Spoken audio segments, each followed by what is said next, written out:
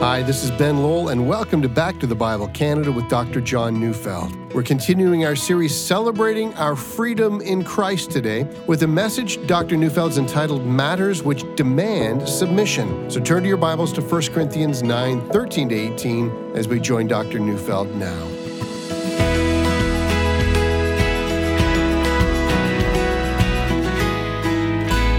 Those of you who know me know that no one could accuse me of being passionate about classical music. But I do have my moments when I long for an experience at the symphony. And when I do, I'm usually overwhelmed with beauty. And even I, who am musically unlearned, do know what it is to be in the presence of splendor.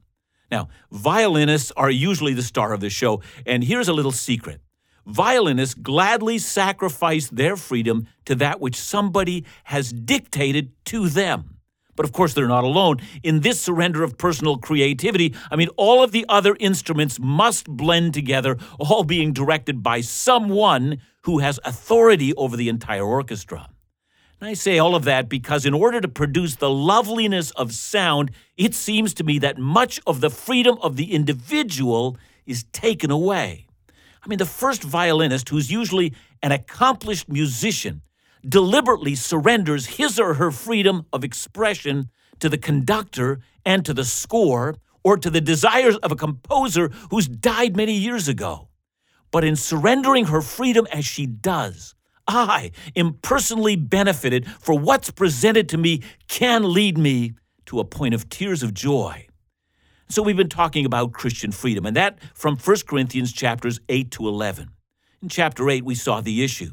In ancient Corinth, converts to Jesus were presented with a free choice. Should they eat food that had in the past been offered up in the temple to an idol? And the reason why a Christian might do that is because the food was cheaper or because a non-Christian had invited them to a meal. And they were free to do as they pleased because they knew that the idol was nothing and that Jesus was Lord of all, even over the food that had been offered to an idol. The food was God's food and not the idol's food, and so they were free to choose to do what they wanted to do. The joy of Christian freedom. But here's another consideration. Eating food offered to idols often scandalized new believers, causing them to stumble. They had former associations with idols, and seeing Christians hanging around so-called sacred food was wrecking their commitment to Jesus. And so Paul is arguing it's better to deliberately limit your freedom for a greater good, the good of a spiritual life of the weaker brother. And so as an example of that principle at work, Paul speaks about his free and voluntary choice not to receive a salary for his ministry while he's in Corinth. Because of the Corinthian Christian attitude toward money, he refused financial compensation. Now, when we last discussed this matter, we left off with 1 Corinthians chapter 9, verses 13 and 14. Verse 13 reads, "Do you not know that those who are employed in the temple service get their food from the temple, and those who serve at the altar share in the sacrificial offering?" See, Bible teachers have often wondered which temple Paul is referring to in this passage. Since at the time of this writing, the temple in Jerusalem had not yet been destroyed, and since the Old Testament had a great deal to say about which portion of the offering actually belonged to the priest, it's very natural for us to think that Paul means the temple in Jerusalem. But since Paul uses the words, "do you not know," assuming that everyone in Corinth did know, see, it really is possible that he's referring to an experience that everyone in Corinth had. The city was full of temples to pagan deities, and everyone knew that the priests and the priestesses of these temples received their wages from the offerings that were presented there. Might be that Paul is simply pointing out something that everybody already knew. Those serving at the temple received their wages at the temples. Now, then he adds a most emphatic point. Verse 14 says, "In the same way, the Lord has commanded that those who proclaim the gospel should get their living from the gospel." Now, when Paul says the Lord commanded, he means Jesus commanded. Jesus, says Paul, taught that those who proclaim his gospel should earn a living through gospel proclamation. Now, where did Paul get that idea? Well, let's consider Matthew 10, verses 9 to 10, where Jesus sent his 12 disciples out on a short-term missions assignment. And there he told them, Do not take food and money along, for he said, the laborer deserves his wages. See, the idea being that worthy people along the way are going to support the disciples as they're declaring the gospel. People will support you, says Jesus. Furthermore, Jesus himself, along with his disciples, were being supported by others all the time. Listen to Luke 8, verses 2-3, where it says, some who had been healed of evil spirits and infirmities, Mary called Magdalene, from whom 7 demons had gone out, and Joanna, the wife of Chuza, Herod's household manager, and Susanna and many others who provided for him, says the text, out of their means.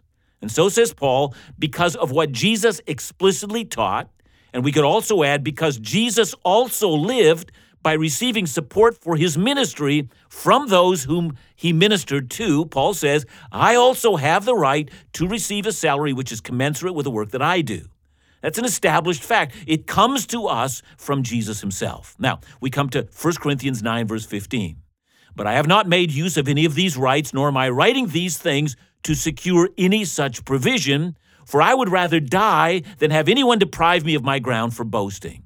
And it's here that we might notice that Paul not only refused a salary while in Corinth, but that he had often done so, unlike what Jesus had done, in other places as well. Now, earlier in this chapter, he said, and I quote, or is it only Barnabas and I who have no right to refrain from working for a living? And by that he means he has another job. He is not supported by the ministry. Earlier on, Paul wrote to the Thessalonians, and there he said, and I'm reading 1 Thessalonians chapter 2, verse 9, for you remember, brothers, our labor and toil, we worked night and day, that we might not be a burden to any of you while we proclaim to you the gospel of God. And in Acts chapter 18, verse 3, while Paul is in Corinth, Luke would write, and because he was of the same trade, he stayed with them and worked, for they were tent makers by trade. So we do know that Paul worked in a tent-making business with others while in Corinth. And in Acts chapter 20, verse 34, Paul would say to the Ephesians, I coveted no one's silver or gold or apparel. You yourselves know that these hands ministered to my necessity and to those who were with me. So apparently, Paul didn't get a salary in Ephesus either. And the real question remains, if it was his right to receive a salary, and if it was a generally accepted practice everywhere, and that Jesus himself had done so, why did Paul think that it was such a big deal both to refuse a salary and then to work to the point of exhaustion to take care of his own needs? I mean, does he think he was being super spiritual when he did that? Well, last time we discussed one of the problems in the Corinthian church was that they were cheap, and they needed to understand that giving was a part of the life of Christ. And so why didn't Paul simply teach them that and then receive a salary that he was entitled to? I mean, after all the other apostles did receive a salary. Now, in order to understand that, let's try to understand this from Paul's perspective.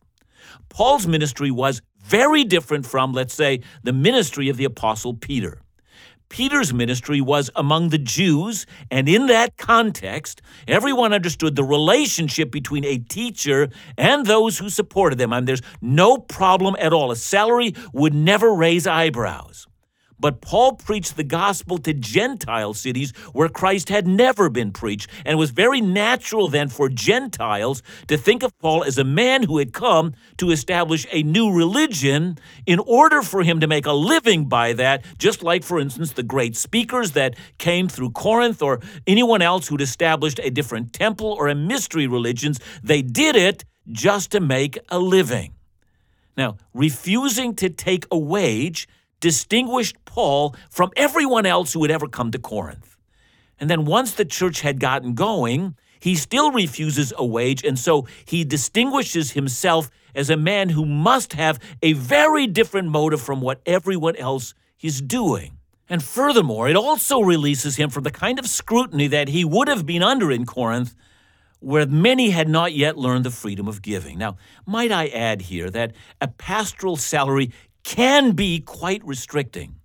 See, I remember some time ago having a discussion with a man who had served on a church board for many years, and he said to me, we insist on paying our pastor. I mean, how else can we tell them what to do?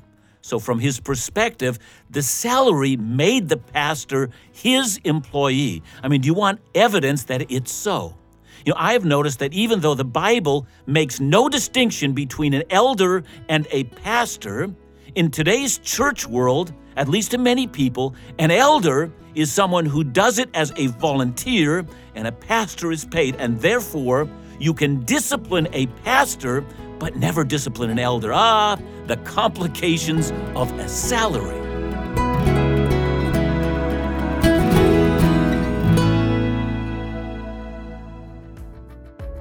During the month of August, we'll be unveiling a slightly new visual look for the ministry of Back to the Bible Canada.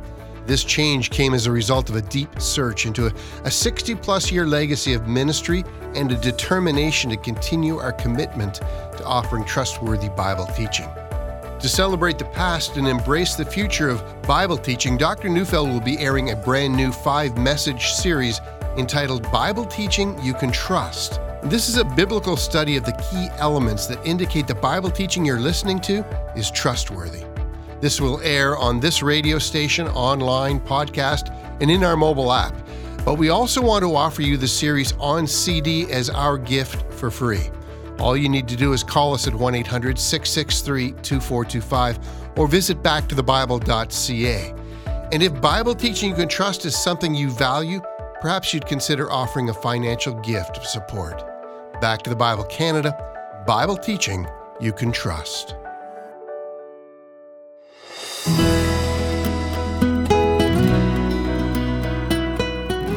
Paul has been making the case that while it is his right to receive a salary, he has used his freedom to refuse all financial compensation. And lest he be misunderstood, he adds, I'm not writing these things so that you'd feel guilty and give me one in the end.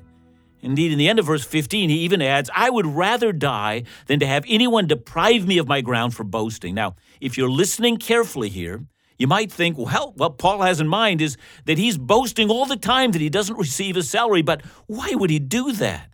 Is he trying to show everyone of just how spiritual he is? Well, let's follow his train of thought. Verse 16, for if I preach the gospel, that gives me no ground for boasting, for necessity is laid upon me. Woe to me if I do not preach the gospel. Now let me try to put these in my own words. Paul is saying there's nothing praiseworthy about my preaching the gospel. I didn't choose to do this. Rather, I was ordered to do it from a source that I couldn't refuse. Well, was that so? Well, consider the evidence. Acts 19 records Paul's conversion on the road to Damascus, and after those events, yes, you remember, Jesus appears to a man named Ananias, and in Acts 9 verse 15, Jesus says to Ananias, he, that is Paul, is my chosen instrument to carry my name before the Gentiles and kings and the children of Israel. From that moment on, Paul understood not only that Jesus was the Messiah and that he was Lord, but he also understood that his Lord had issued him a command, much like a commander-in-chief might do. Listen to how Paul begins the book of Romans. Paul, a servant of Christ Jesus, called, he says, to be an apostle, set apart for the gospel of God. Or this is how he begins 1 Corinthians. Paul, called by the will of God to be an apostle of Christ Jesus. He starts much the same way in the book of 2 Corinthians. And then Galatians begins with these words, Paul, an apostle, not from men nor through men, but through Jesus Christ and God the Father. And then Ephesians begins, Paul, an apostle of Christ Jesus by the will of God. I mean, we could just keep on going, but I think you get the point. Paul never volunteered, nor did he apply for this position. Christ, his Lord, both chose him for his role and then commanded him to do what he was doing. And if he were to disobey, he says, woe to me. I mean, compare Paul's attitude to that of Jeremiah in the Old Testament. In Jeremiah 20, verse 9, Jeremiah, who was set apart as a prophet from before he was born, says, if I say, I will not mention him or speak any more in his name, there is in my heart, as it were, a burning fire shut up in my bones, and I am weary of holding it in, and I cannot. See, Jeremiah does not prophesy, but for any other reason that he has been commanded to do so by God, and it's impossible for him not to obey. And Paul is exactly the same. Now, someone's going to ask, is this the experience not only of Old Testament prophets, New Testament apostles? Is this also the experience of every pastor and teacher today? Now, to that I would answer no, but in another fashion, yeah. Now, when I say no, I mean that what is at stake in the prophets and the apostles was the writing of Scripture. If they had said no, we wouldn't have the Word of God. I mean, no pastor or Bible teacher is that today. God's Word has once for all been given, and all a pastor or a teacher does is simply restate that which has been given before. Now, furthermore, I think we do a great injustice to pastors if we are to say that they must continue in their office until they die. I mean, we have to leave room for people in pastoral ministry today to conclude that perhaps this is not their gift mix or that they no longer sense the burden for the work. I mean, in that case, they might, I stress, they might be right in quitting. I'm not arguing that we must allow them to exit if they sense that that's their calling. See, but most pastors would argue that they were called rather than that they simply applied for a position. I mean, I feel that way very strongly myself. I have within me a sense of obligation. Now, I normally say to pastors, look, if you can do anything else, you should do that other thing. I mean, if you sense, however, that you'd be disobeying God if you did something else, then you are one of those condemned fools who are called to preach. And says Paul, in his case, as an apostle, he therefore has no boast in his ministry. He's simply doing that which he has been ordered to do. Now to verse 17. For if I do this of my own will, I have a reward, but if not of my own will, I am still entrusted with a stewardship. Now, notice two very important words in that sentence. The first is the word reward, and the second is the word steward. Now, in Paul's day, stewards, to the most part, were slaves. But rather than performing menial functions, stewards were highly capable slaves who were entrusted with managing their master's household, and that would include like physical property. It might also include overseeing of other slaves on staff. It would almost always include finances. And for Paul, the gospel itself was his stewardship. It wasn't his, it belonged to his master, but his master had ordered him to preach it. Now to the word reward. He says he has no reward in preaching the gospel. Now, when you think about that, you might remember Luke 17, verse 10. It's part of a parable that Jesus told, which everyone in his day would have understood very well when he told it. A master has a servant, and after the servant does everything the master commanded, Jesus asks, will the master thank him? I mean, no doubt everyone laughed and said, of course not. I mean, masters didn't act that way. And then in verse 10, Jesus concludes, so you also, when you've done all that you were commanded, say, we are unworthy servants. We have only done what was our duty. Now, Jesus isn't saying that God's rude or that he doesn't care about his people's obedience, but he is saying that our God is our commander and that a command is exactly that. It's a command, not a request. And that's why there is no reward for obeying a command. Obeying a command is an obligation, not a commendable act. If you're in the military, for instance, and your superior addresses you, you may be called upon to salute. And after you've saluted, your officer doesn't thank you for the compliment. The salute was required. If you obey, you're fine. If you don't salute, well, woe be to you. And that, says Paul, is exactly what I did when I preached the gospel to you Corinthians. I merely responded to a direct order. I had no freedom to refuse. This was stewardship. Now to verse 18. What then is my reward? Or is there any reward at all for obeying this direct order? Well, yes, there is. Look at verse 18 again. What then is my reward? That in my preaching I may present the gospel free of charge, as not to make full use of my right in the gospel. Think of it this way. A Roman soldier might conscript a civilian to carry his military pack for 1 mile. But what if that civilian carried the pack for 2 miles? That was a commendable act of love.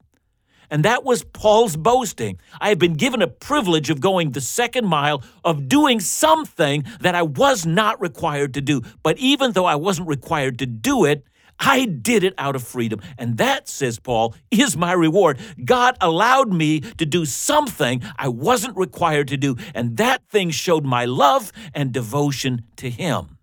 Now to our application. See, the same's true for the Corinthians. They had the right to eat meat sacrificed to idols, but they might, if they wanted to go the 2nd mile, act freely and protect the weaker brother or sister who might be hindered in their faith if they see Christians eating food offered to idols. Their act of not seizing their rights, but acting to protect one another is an act of freedom rather than acting out of rights. And boy, I hope you see the application to that. We've been talking about all those things a believer might claim as a part of Christian freedom, like the right to eat and drink what we like. Now, here's my story in this regard, for whatever it's worth. When I first came to Christ, I came from a Christian home in which my parents had an occasional glass of wine. They'd consume a bottle of wine in about 3 months. Never saw the abuse of alcohol in the home that I grew up. And then I came around people who abused alcohol and people who were addicted to alcohol and people who were mastered by alcohol. And I had become a Christian leader. Now, hear me, I have a right to have the occasional drink, and no one has the right to condemn me for that. But God showed me that I could freely let go of that right to protect others. And God also showed me to freely use that right and do so. So how about you? If the Apostle Paul could forgo a salary for the greater good of the gospel, how might you use your freedom today? If all you ever do as a believer is claim your rights and do only that which is required, how are you free in any sense at all? It's not until we do something that we're not required to do that we ever enter the realm of freedom and the realm of great reward. Like a violin player, if you give up some of your rights and freely do so, what music can you produce for the glory of God and for the good of the kingdom and for the eternal advantage of those who need to hear?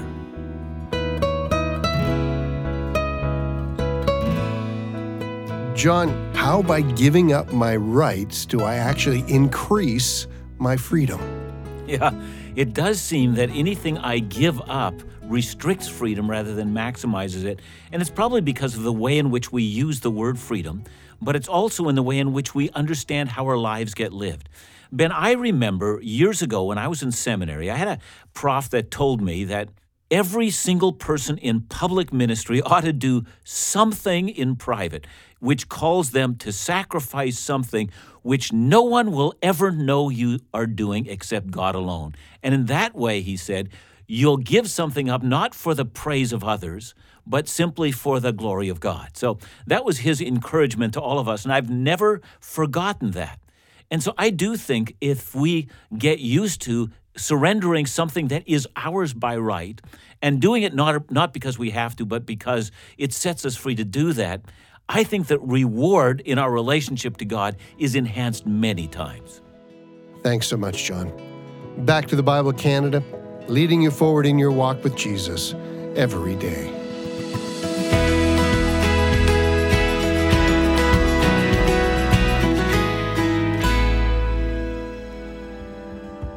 Have you been considering joining us for the 2021 Back to the Bible Canada Israel Experience?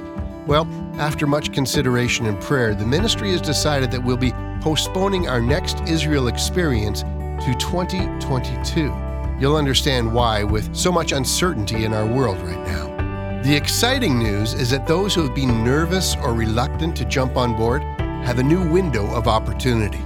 Join us in Israel April 24th to May 2nd, 2022, and consider adding to your experience our extension to Jordan May 2nd to May 7th, 2022. This will definitely be a journey of a lifetime. Register soon because even though the date is a little ways away, the space is limited. For more information, call us at 1-800-663-2425 or visit our events page at backtothebible.ca. Back to the Bible Canada, Bible teaching you can trust.